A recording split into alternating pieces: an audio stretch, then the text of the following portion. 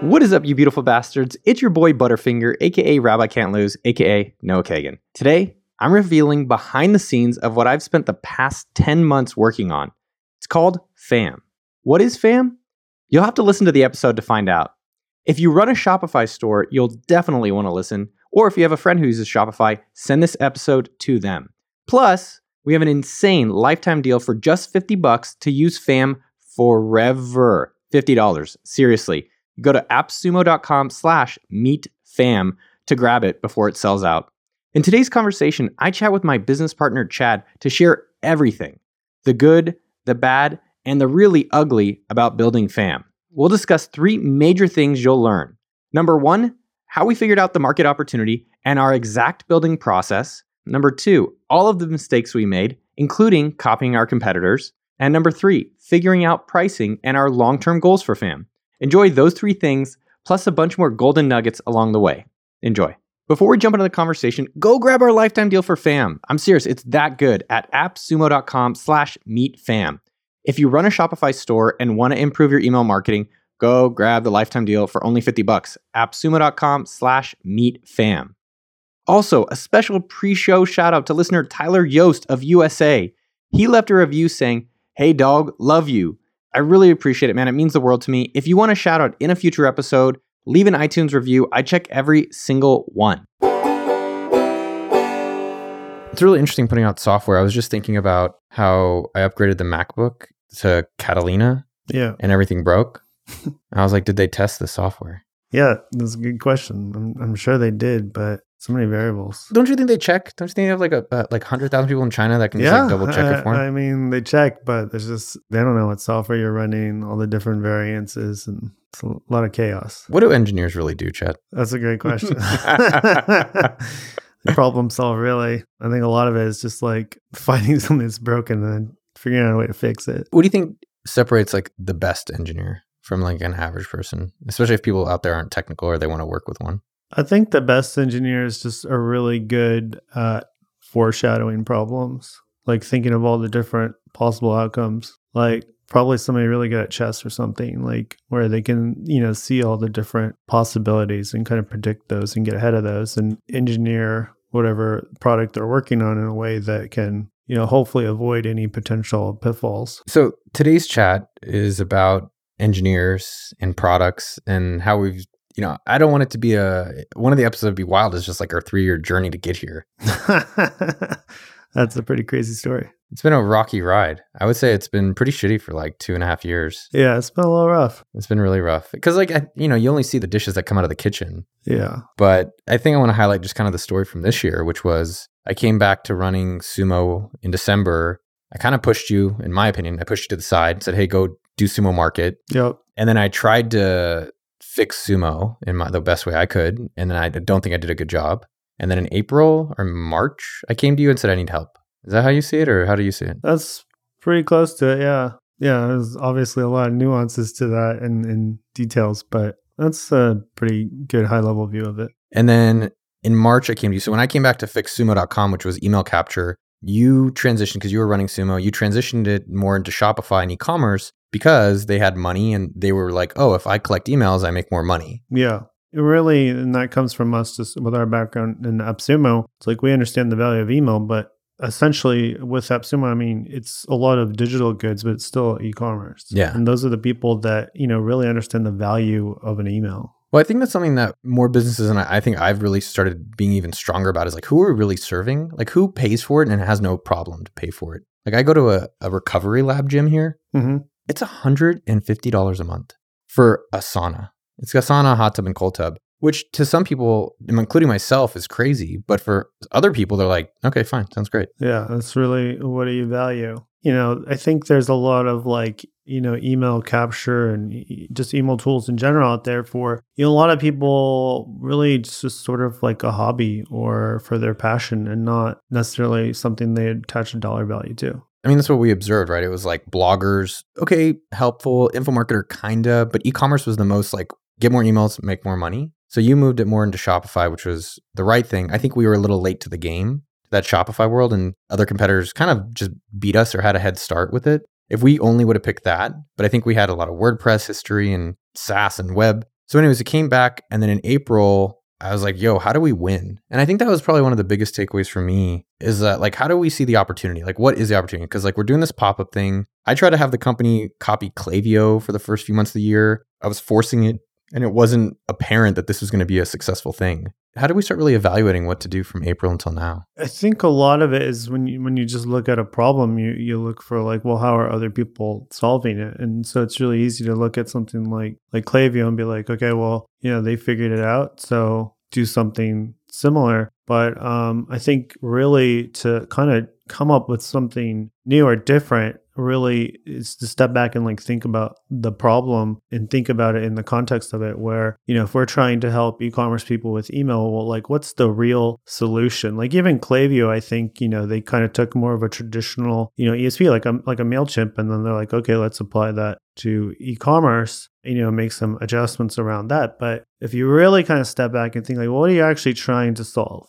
You're trying to drive sales for e-commerce, for stores, right? And so one of the things that we did, kind of a few months before we even really transitioned into this was, go look at the top performing stores. Go look at like the Shopify stores out there that are really well, like the top 100 stores, right? So we subscribed to like the top 100 stores and started looking at all their emails. Like, what's the volume of emails that they're sending? What do these emails look like? What's the, subject of these emails? And if you start to do that, you really start to look at the patterns, and they're kind of quite different than what you would traditionally think that people are sending through email. Like, if you think of like your sort of average MailChimp user, they're probably like a blogger or something like that. Newsletter update to the museum. Newsletter. It's a lot of content things, where if you really look at like some of the top e-commerce shops and what they're emailing, it's more of like a catalog, right? You don't really get catalogs in the mail anymore like you used to, right? Everything used to be mail order. Now it's e-commerce. And so like, how do you get, in front of the customers and show them the products you have and show them sort of use cases of those products? Catalogs did a great job of that, but, it's a digital world now. So how do you like actually just turn that into an email? I think if you really look at a lot of the top e-commerce stores, that's what they're sending. It's sort of a modern day version of a catalog. And the content of that and the frequency of that is very different than like a newsletter. It's got very different look and feel to it, and a very different sort of content that goes into it. Also for us, I think taking a step back, so we lost to Klaviyo, who does email marketing for e-commerce. Privy came out with their pop-ups and was just further ahead of us, and their product was a little easier to use, I would say. It was also very well integrated into like the e-commerce platform in Shopify. Yeah, ours was kind of plugged in. Right. I mean, we really did take kind of like a WordPress product and try to shove it into Shopify. Yeah. As that was going on, you built something in a weekend that's kind of become the basis of what we've created. So you had the idea, hey, all these emails are kind of the same. Klaviyo, you have to go do all this work and set up flows and hire someone to actually manage it. And in a weekend, what did you create? And what made you think to create that? Yeah, I think a lot of people are approaching this with like flowcharts, like you mentioned. And, as an engineer, I can look at a flowchart, but I don't like to. And I don't think most non-engineers like to. And I think it's just kind of a little bit overwhelming for people. But if, sort of the pattern of what people are sending is similar, like how do you just do that for them? How do you make it so like, well, we know what you want to send. How do we do that for you and make it really easy? Remove all the friction and the work that you have to do. And so, if we have essentially access to all of what you need to send, we have access to your store. So we have access to all your product information, your order history, all the beautiful photos you've taken of your products. So if we can take all that data and information and actually just compose, a beautiful looking email for you, like we should just do it. Like, why do you have to sit down and look at flowcharts? Not only that, like we know what works. We've done this. I can't even think of how many emails we've probably sent in, the last 10 years, like probably like 100,000. I don't even know. But, we've sent a lot of emails and we know what works and what doesn't work. And we've also seen a lot of, our customers and what worked for them and what hasn't worked. So we learned all this, and it's a lot of valuable information. So how do we make that accessible to people? How do we save them 10 years of research and trial and error and, not sending bad emails? Yeah. Well, I think a few things to highlight is like the catalog observation is interesting, where you said, I really liked how you said, hey, we looked at the top 100 businesses and we're like, well, what if we could take their learnings and apply it to everyone else? So how do we take the best practice and give it to the mass market? Secondly, one of the things we learned at Shopify is the majority of the customers are actually small. It's not actually the big customers are the majority of Shopify customers. Right. Here's what the competition is doing and how do we create a place that we can win? So you created a prototype in a weekend, which was automatic emails. So the idea for these Shopify stores, obviously your idea, you know your own idea. I'm just summarizing it for the listeners, which is, hey, in a click of a button, we'll give you your entire email marketing for your store. Is that how you describe it? Yeah. I mean, these are very sophisticated multi-million-dollar stores that have entire teams of people that sit down, every day and write witty headlines and subject lines and, a team of artists that compose all these beautiful emails. And they have designers and they have content writers and they have, marketing people figuring out what products to showcase, what deals to offer, what the theme is, if there's a holiday, if it's Black Friday or whatever. They have entire teams of people dedicated to doing this. But to what you said, like most Shopify stores don't have that, right? Most Shopify stores is like a dude, or a woman in like their garage, just like, probably drop shipping something when they first start off, and hopefully evolving into like figuring out how to manufacture their own product, and get that sold. But they have a lot of hats they wear and they don't have the time or the resources, to build these beautiful looking emails that these other teams do. So how do we kind of level the playing field? How do we bring that capability, through software to these smaller teams? And that's, 95% of Shopify customers probably. It's taken us from April till October 16th is when launch day, when this episode comes out. What were some of the biggest hurdles along that way? And what would we have done differently in the next go around? Or for the listeners, maybe they just can avoid our mistakes. We're sitting here talking about how most of the Shopify merchants are these small teams. But I think we kind of fell into the pitfall that a lot of SaaS companies do, which is like go for the larger teams, the larger clients, right? And so I think we took on a bunch of like kind of medium or bigger tiered Shopify stores and tried to build and accommodate them kind of in a manual process. We wanted to validate things, but I think we sort of really started to go in that direction initially versus, hey, let's like really focus on just getting the self-serve Shopify app out that these like, lone individuals can use and make it easy enough for them. So one of the things you highlighted, just for people listening, we did validate the idea. And that was one of the things I pushed for, which was how can we manually send emails for people and prove that doing it for them, just doing it manually. Like we didn't even create software. We went into their own email programs, created the emails for them, sent it for them. And we ended up doing almost $1 million. A lot of it was through that. In terms of the 6 months of validation, which I thought that part was great. But your suggestion was, should have done that just for the smaller customers only, not for just the big ones, which I guess, I don't know, would we have known it wouldn't have been as good for them? Because I think the observation we've noticed from these medium to larger size customers is the amount of sophistication they would need us to build was just, we couldn't be at that level, especially within 6 months. Yeah, I think we need to start from the bottom and work our way up. And we kind of just dove into the deep end and we're like, yeah, we got this, starting from ground zero and we don't have anything. Yeah. So I think we could have, satisfied the needs of a lot more people with a bit more simpler of a product originally than what we kind of ended up with, to satisfy the needs of the customers that we had at the time. So in terms of the product, the idea was like, all right, we're going to generate these emails, they'll hit a button and they can go. One thing that honestly I've gone back and forth on for the month or two around this product is, why didn't we just sell templates? Right. So if you're a Shopify store, you're like Tentacle.com, which is a friend of ours we love, or double your Walt Disney World.com. Why don't you sell them templates and let them just plug it in wherever else? Right. Well, the problem with templates is that you still have to do the work, right? MailChimp has templates, Klaviyo has templates, everybody has templates, but you still have to go into the template and put in the copy. You still have to write the copy. You still have to find the pictures and replace them in the template, right? So you still got to do all the work. You got to do the creative thinking. You got to know what to send.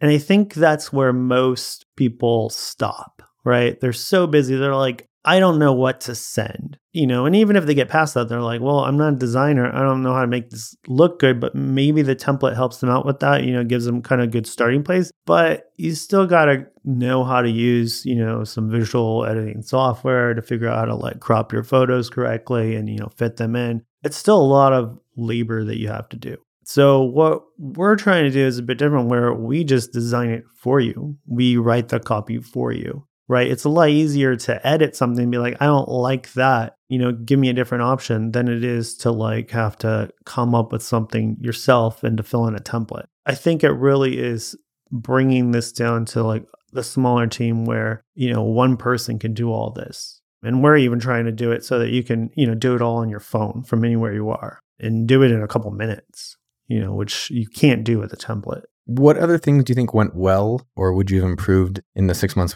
from when we had the idea, you had the idea to where we're launching it next week? Or launching it today is when the episode comes out. I think what went well is that, the validation, like we had this idea and, we got a bunch of beta customers and worked pretty closely with them and validated it. And as you mentioned earlier, like we generated, over $1 million in revenue for these customers in a very short period of time. This added revenue to, the business. They, started sending emails they weren't sending before. And, in hindsight, it's like really kind of helped them grow. And I think that went really well. And, it validated what our hypothesis was. But I think we probably could have helped a lot more people sooner, but you never know. And so this was like a good way for us to test that. There's probably a number of different things we would have done differently along that way. It's always easier to look back than to look forward. I mean, one thing that came to my mind that shifted our trajectory was that you put together the updated model of our numbers. And so I think one thing that I've always liked doing when I start a business or as we've done different new ventures is put together a model. And as we were crunching the numbers, what I think when people see model, it always sounds so fancy. It's just like basic math to see how much money you're going to make. That's it. It's like revenue, expense, profit. And so we put together a model of like how many customers, how much revenue they're generating, what our cut is, how much money we have, and then how much our costs are. And you updated that model with Sean, I believe. And the reality is that even with these medium customers, the amount we would need was unrealistic. And we need to actually launch sooner with a lot more smaller customers. And so that we can actually make this a profitable business within the time period that we were aiming for. And so that was a kind of interesting insight where if you guys are creating models for your businesses, see how it's stacking up against it. And then we made that change. So we said, hey, we're even going to go further in the small and ignore the medium based on that and launch, like 2 months sooner? Yeah, I think a lot of people are almost like afraid to look at that, right? And I would say even to some degree we were, you come in with an idea and you're like, I'm going to build this thing and it's going to be great. But you don't necessarily think about the economics of it and the details of it. And even if you do build this thing and it's great, are you going yourself still be in business to keep helping these people if you don't have, a model that is sustainable? And, we jumped in helping these, medium-sized commerce stores, and they only have so much revenue, and so the product can't be cost prohibitive for them. And so it's got to, the price has to fit the market and their needs. And it's very obvious if you look at it, it's like, okay, well, we can only charge them so much. So how are we ever going to make money on this? This customer base is, only this size. We got to help a lot more people. And the way that we were doing it is not scalable. So how do we make it so that it's scalable, so that we can help everyone? Well, you're talking about pricing. Walk the listeners and myself, I know the answer, but walk through the thought, because I think some people are launching new products. A lot of times there's almost over-analysis on how much to price it. I don't know if we did over or under on that, but I'm curious, if you can share the thought about how we got to the pricing we're at today. We definitely saw the value in what we were offering. So to us, it's kind of obvious what we think it's worth, because we know what kind of revenue we've been able to generate ourselves in the past from email, and how much that can help grow your business. But, for a lot of these merchants we were working with, they weren't sending emails, or they were sending them very infrequently, and so it's not kind of top of mind to them. And then, it's also based on what is their product offering, how much revenue can they actually drive from an email based on, what's their conversion rate, what's their average order value for their products. And so we really did look at a lot of the data and see what are the average order value sizes of the average Shopify store, what's the volume of sales that they get monthly, what's the list size that they have to even determine how much potential revenue you can extract from email. And so we kind of started with a lot of that data and set a baseline, and we're like, oh, we want to charge this much. And then we went to them and they're like, you guys are crazy. I think, what would we first ask? Would 10%? 10%, right? Only what we generated. Yeah. And to us, that was like, this is great. We're going to add new revenue to you and we're only going to take 10% of that. The problem is, they're so used to being these merchants of like looking at margins and numbers like that. And they're like 10%. That's huge, right? Some of these stores aren't even getting 10% profit on their sales, depending on what they're selling. I think it's that, but the part that I was thinking that they're missing, I'm like, it's money they're not having. Right. It's only what we've helped them generate, excluding what they're already going to do. There was just a lot of pushback. There's like a lot. When I said 10%, they're like, no, we're not going to do it. Even though if we just said, like, if 10% generated an extra $1,000, right, it's $100, and we charge them $120. It's a little shocking because they're almost Yeah. saying, like, I would rather make less money than give you 10%. Yes. Yeah. Right? That's a very good way of putting it. And I was like, whoa, okay. We're like, this is going to help you. You're going to make more money. But, they would rather make less money than to give up that 10% because I think they're so used to looking at those margins and not seeing past that, not seeing, the net value of that and just being like, I got to protect my margins almost blindly. And so we got a lot of pushback on that. And so we were like, okay, let's, rethink this. We kind of went back to the drawing board and, adjusted it to a number that they finally were comfortable with. And I think like those sort of early customers actually like probably would be open to, moving more towards 10% now that they see the actual value of it. Before they did, it was really hard. That was tough. Yeah, especially manual. So we ended up at 5%. But then as we were doing the 5% thing, I think it's interesting to think through share the process. So then we're like, all right, 5%? They're like, fine, right? They're reluctant, which I always like pricing that people are like, oh, it's only that, right? It's only X dollar. But one thing we did though is we added a monthly fee, right? Which I still go back and forth because I love the idea personally, free. Just come use it. You make money, you give us 5%. But there was some thought into the $20 a month. One thing I think, people just value something they're paying for more. And we want people to use it. We want them to, actually set it up. And if the meter is ticking, they're more likely to do that instead of just sitting on it and doing nothing with it. So I think it's good to actually, charge something. But also we're giving them, with that, minimum monthly rate, like $20 a month, we're actually giving them extra kind of credit on that than they would get with the 5%. They pay $20 and they pay 5% after they've made $25 back. So after they make $500, then we charge 5%. And so they're getting almost like a, $100 revenue buffer there. Of what they make. Yeah. I don't know if it's relevant for other people because I don't think other people can use AppSumo, but I think that was something that I think one of the biggest takeaways for me around this whole business and as we've moved forward is everyone has assets. Everyone has a network. Everyone has hopefully people they work with, if not, or hopefully they have some capital, but everyone has something. And I think where we've made mistakes, frankly, in the past 2 years to 3 years is that we haven't utilized what we already have. We're looking for a new thing when we already have the thing. And so we're launching it, the price today at $50 for life. Plus 5% after they've already made $500. Hearing you say that $50 for life, should we not do that? It is kind of wild because you're never having to pay for email marketing software, which is probably $50 a month. You don't have to pay for a marketer or designer, and you're only paying $50 once. Yeah, it's probably not going to work out very well for us. I mean, imagine how much money people have spent on like MailChimp, right? This year. They probably haven't even done that much with it. And we're saying $50 for life, and we will do all of the work for you. So you'll actually use it. Well, I think that was the big takeaway. It's like we have this audience of AppSumo, and I think there's definitely a fear, everyone who's going to buy it is going to buy it at this moment, which is not the reality. The reality is there's a million Shopify store owners out there. We're going to get a few thousand of them to use it, try it, and be a great beta customers for us in using the product so that we can evolve it to get the rest of them. Yeah, you touched on that. Like I think, a lot of people talk about fear of failure, but I think most people are actually more afraid of success than failure. And I think there's always that like worry, like, oh, I'm going to get so many customers. How am I going to handle that? Like, and you kind of use that as an excuse to push back and not really achieve your full potential.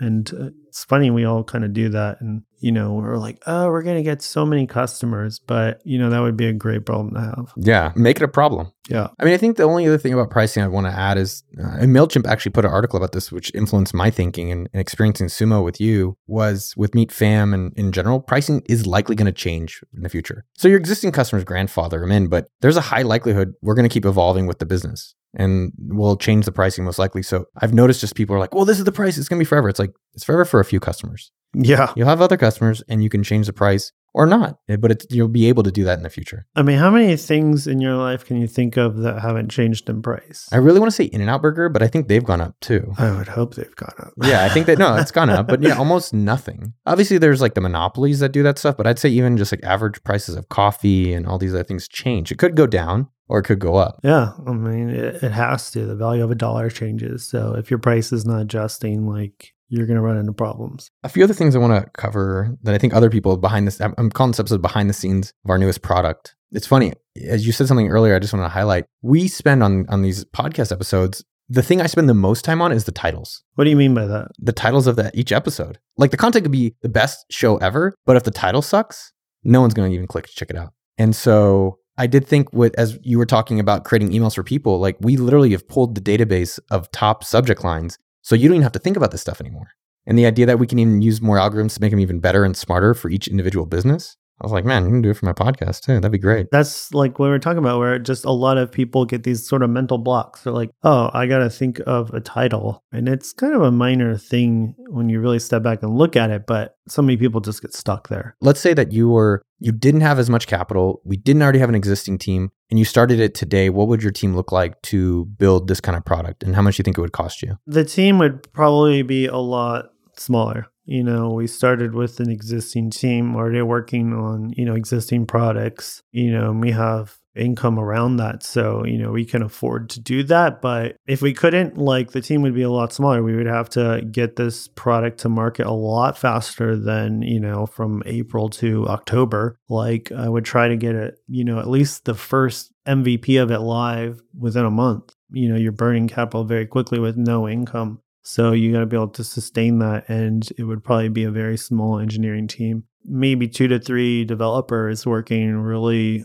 closely on this. There's a lot of cost in communication of the size of a team. And this is kind of a complex product where we have a lot of different services that have to talk to each other. And, we have different engineers working on each one. And so there's a lot of cost to communicating back and forth and making sure that, we're in sync so that the services are in sync. And I think if you had a smaller team, that's all in your head. So you don't really have to spend as much effort sharing that information. So with a smaller team, how would you have built it differently? If you had to do it in 1 month? Like I said, I would have worked backwards on how do we get this to market the fastest? What's the very minimum that we need to do? And so it would be just getting to that core feature set, starting with at least one email that you could send and getting that, working for people and then getting the customer feedback around that, where I feel like we kind of jumped in very deep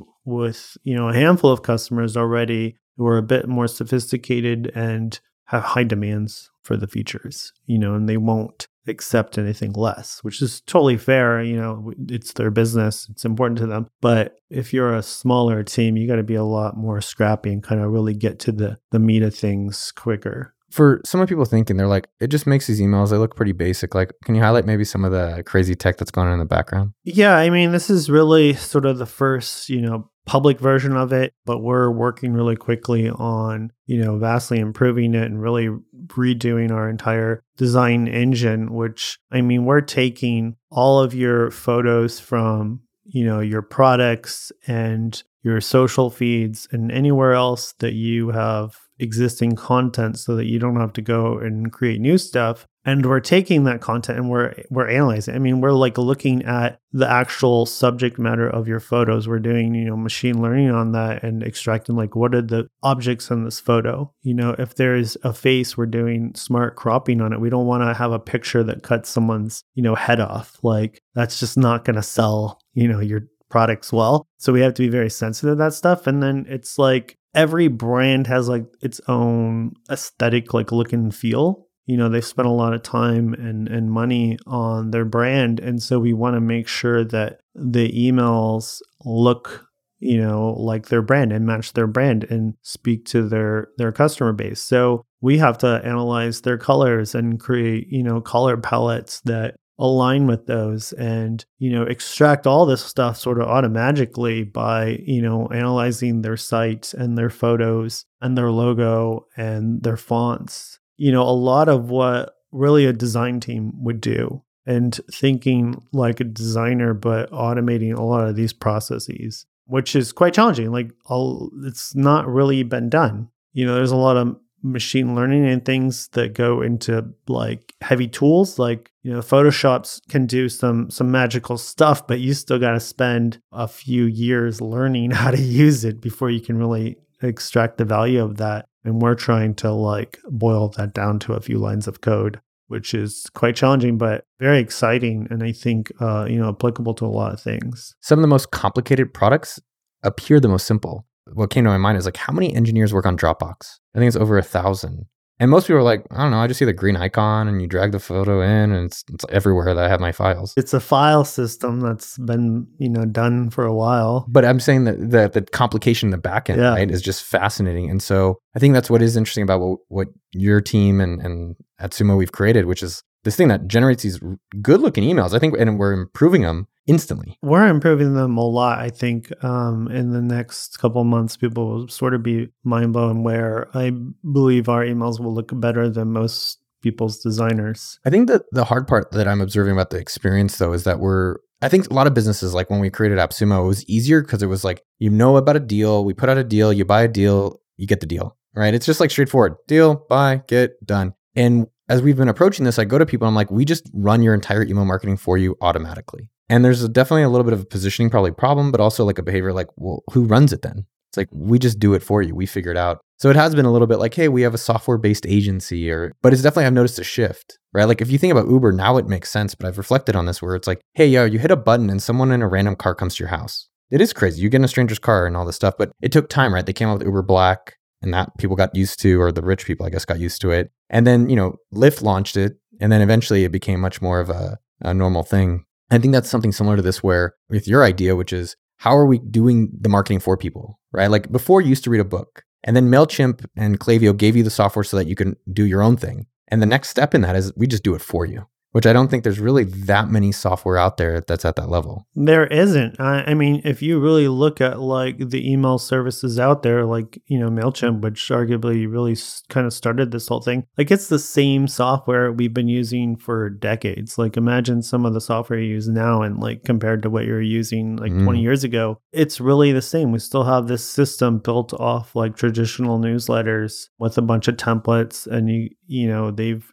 improve the tools to help you edit those templates. And now, some people have strapped on flowcharts on top of that. I'm not sure that's an improvement. But, we have the same systems that we've been using forever. And that's what people, know. And so it's a little bit easier to get, sell people something they already know. It's harder to give them something new. And so that new thing has to be vastly different and it has to be vastly better. And we're trying to do something new where it's like, why keep reinventing the wheel and improving the wheel when, we are building a flying saucer. It'll do it all for you. A few other things I wanted to highlight in this experience is when we started the product, and I think we kind of just did it, a lot of times some of the greatness just comes in passing. Like you do these things, you write it down, you're like, wow, that was really spot on. We wrote some tenets, some core values of the product, what it would stand for. And it was like, all right, if this is what the competitors are doing on one side, what do we stand for that we're going to be true to? And we revisited them 2 weeks ago. And I think we've revisited them off and on almost every month.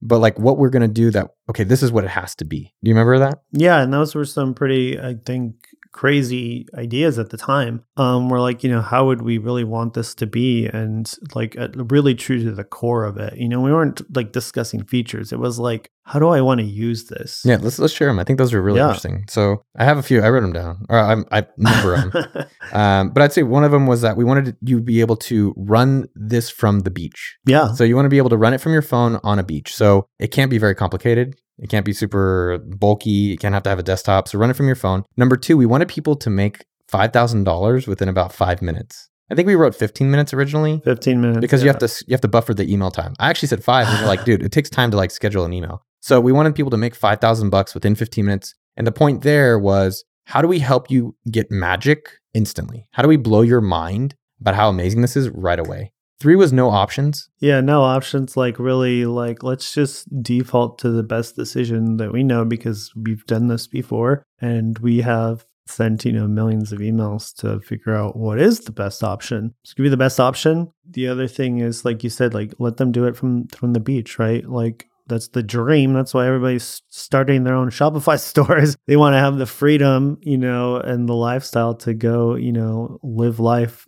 And no one wants to be sitting at a desk, like putting together email copy. I'm just going to revisit the ones we've written. I pulled them up. So 100% email marketing revenue generation. So I think that was one thing that we experienced with Sumo, where the Sumo Capture, people would be like, well, I would have gotten that money anyways. So I don't really appreciate or attribute success to you. I think we wanted to do like, all right, if we've created the emails, this was not happening without us. So that was what we did. 15 minutes, $55,000. So I think we definitely stayed true to that. Mobile first. And then to the point we also said limitations. So those were the 4 tenets that we wrote out. And that's what we've done, which is make the best choices for the customer and reduce the amount of things they have to figure out. Stayed really true to that. And it's really driven a lot of our, decision process along the way, especially on the product development side. I mean, I can count like hundreds of times where we sat around the table and we're like, let's add this feature because, so-and-so wants it. And then we're like, well, now they have to answer another question. Is there a different way to do this? How do we make it so that you don't have to answer that? And we just figure it out for you. I think that's really kind of pushed us and challenged us. Like we always have, someone at that table playing devil's advocate. Colin. Being like, Colin. How does this fit the core tenets that we set out? And it's very hard to argue against that. It's very easy to push for a new feature and say, well, the customer wants it, like, this is going to help so-and-so, but it might help one person, not everybody. But when you have to argue it against those tenets, it's very hard. You have to make a very compelling case for it. It was also very helpful. Like one thing I just want to highlight is that we said 15 minutes, $5,000. A lot of people I've talked to that run Shopify stores and e-commerce, the first thing, literally it's insane with email marketing. The first thing I ask is, tell me about the abandoned cart emails. I asked them, I'm like, how much percentage of your email marketing revenue does your abandoned cart emails generate? And most of the time, if they actually know it, which most of them don't, they're like, it's less than 10%. I think having that tenet for us, because I pushed for abandoned cart. I was like, let's do this. And then we actually went and said, all right, well, what is going to generate the most money for the customer? Not just about how to rush into making the money, but what's actually the most valuable emails? And I think because we did that analysis and we've sent so many emails, we pulled the data and we found that Instagram emails did really well. Product emails did really well. Fall promotional emails, like we're doing a fall promotion for people now. Yeah, I think we were intentional around which emails to the core of like, all right, how do we really focus on helping the customer make a lot of money? Made us say no to certain things like abandoned cart. I mean, there were emails we discussed adding that people asked for that generate like no revenue for them. Yeah, you could argue about like goodwill and stuff like that and brand messaging, but like you're spending this email capital that you have on generating no revenue. That's just not something we should prioritize. Like, the more we can make you revenue, the better off you're going to be. So let's focus on the emails that get you new revenue. Well, I think a lot of people would argue against that, saying, well, I don't want to annoy them. I don't want to annoy these people that are on my mailing list. Right. You don't want to send products to the people who ask to see products. Like that doesn't make sense to me. I think that mindset really does come from the content world of like bloggers and stuff where, it's a lot of info marketers sending a lot of noise and they don't want to annoy people. But with e-commerce, like your customers are saying, I like your products. I want to see your products. I want to know when you have a discount on them so that I can buy and save some money. Or just new products. Or new products, whatever yeah. it is. Like you come out with a new flavor, I want to know about that. So, these are people who ask for that. And I think most people look at email in the wrong way, where every subscriber you have is a depreciating asset that if you're not using it, you're losing it. Email address really probably on average only lasts about 6 months. Either they unsubscribe or they move to a different company or, they change their inbox or they just stop paying attention to you. And so if you're not using it, it's just decaying. It's going away. You're afraid of annoying them, but you're not getting any value from it. It's losing its value every day. One thing I like about what we did make mistakes, right? I think we took too long. I think we picked some of the wrong customers. I think we did some great things, the validation, model, the pricing. I think we made some good choices on so far. I want to highlight the goals and our monthly cycles. I think that's something that I think other people could benefit copying. Can you break it down or walk through what was helpful and how we did it? Yeah, well, you talked about like how do we get into this project to begin with and sort of the turmoil that we started off with and, figuring out really as a team how to work together again, and how to like work in a pace that all of us were happy with, and make sure that we all are getting what we want out of this. And so really we kind of sort of, I think through a lot of iterations came up with, what we're currently doing, which is like every month, we write our GMO, which is, goals, metrics, and outcomes, and agree very explicitly, what are we going to do this month? What's the outcome of this month, and what's the, the goal that we're going to hold ourselves accountable to? And it's very helpful to get us all aligned on that. I think even in the first few months we did this, we would kind of set some ambiguous goals, that there was a lot of room at the end of the month to argue, well, did you actually accomplish it or did you not? Which just leads to not a good feeling for everybody. It's a lot easier for everybody in the room to be like, yeah, we set that goal and we crushed it, no question about it. Then it's horrible when you feel like you hit the goal, but the other side of the room feels like you didn't, right? And nobody wants to have that experience. So how do we create a framework that avoids that and make sure that everybody feels good about it? And if we didn't hit the goal, let's figure out why and, do a post-analysis and figure out how do we make this month great. Versus we could wait 6 months or a year and then at the end of the year be like, well, that sucked. How do we make next year better? Right?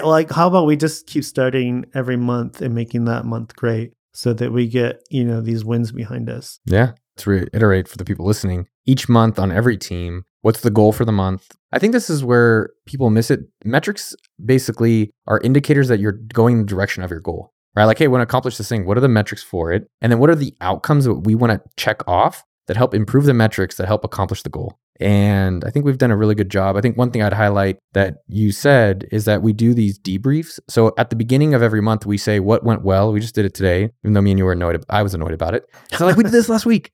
But what went well and what didn't go well, and let's take that knowledge and put it into the next month. And now every month it's gotten better. It's gotten better. I mean, the first couple months we did this, we didn't necessarily hit the goal, depending on who you ask. And now every month we're the goal's behind us. We're crushing it. Every month gets better. I think everybody's happier with the outcome, and it's a lot easier to come into work every day when you're hitting goals. I think the phrase that I was frustrated with in the past few years is that I didn't think we were playing games we could win. And I think you got to play in the area and the game that you have an advantage in, which is what I believe we're doing a better job of now. I'm sure we could still do better. No, that's a really good point, because a lot of the goals, I think when we initially sit down each month, we kind of set them a little high, right? And we're like, oh, we're going to do this. And we're very optimistic. But I think in the last few months, we've gotten really good at being like, no, we know we can't do all of that in 1 month. So let's strip it back to what's important and prioritize so that we can get a win. We're always pushing ourselves forward, with our sumoisms and, moving fast. But at the same time, we're really sort of objectively saying okay, that's unrealistic and we know it is. So let's focus on the important part. What do we really want to get out of this? And set a goal that we can get a win, because nobody wants to have that lost. So we're launching today when the episode comes out. Well, it's launching in a week, but today when the episode comes out, what is your hope for FAM? I really want to help every e-commerce store grow. And a lot of people don't know how to do marketing. They have an idea for a product that they either want to sell or they want to manufacture and bring to market and help customers. And that's super satisfying to them. Nobody sits down and is like, I really want to build the best email drip sequence, right? So I just want to remove that problem from their plate and help all of the Shopify merchants out there.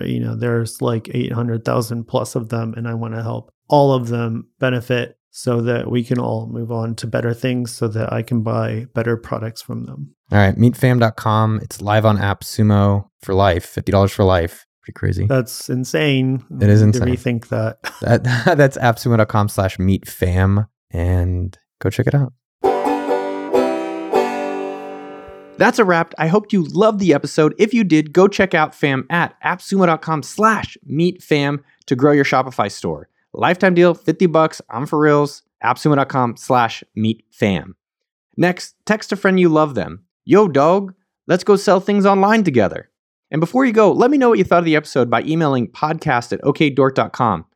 I may check you out. Final, special thanks to my boy, Jason at podcasttech.com, as always, for being the best at podcasts and magic. Also, thanks to Sean, David, and Mitchell at the Dork Team. And a special shout out to Raph, Dusty, Sean, Ashley, Katrina, Jarrett, Colin, Fernandez, Justin, Steinberg, Damian, Garrett, Chad, Marnie, Ebaldo, Og, Weisberg, Dean, Sean, David Kelly, David Hollis, Daniel, Eleanor, Gary, Seth, Luca, Serba, and Chris Wyatt at Sumo this week. Y'all rock for building fam. You mean the world to me. What's your favorite Simpsons character?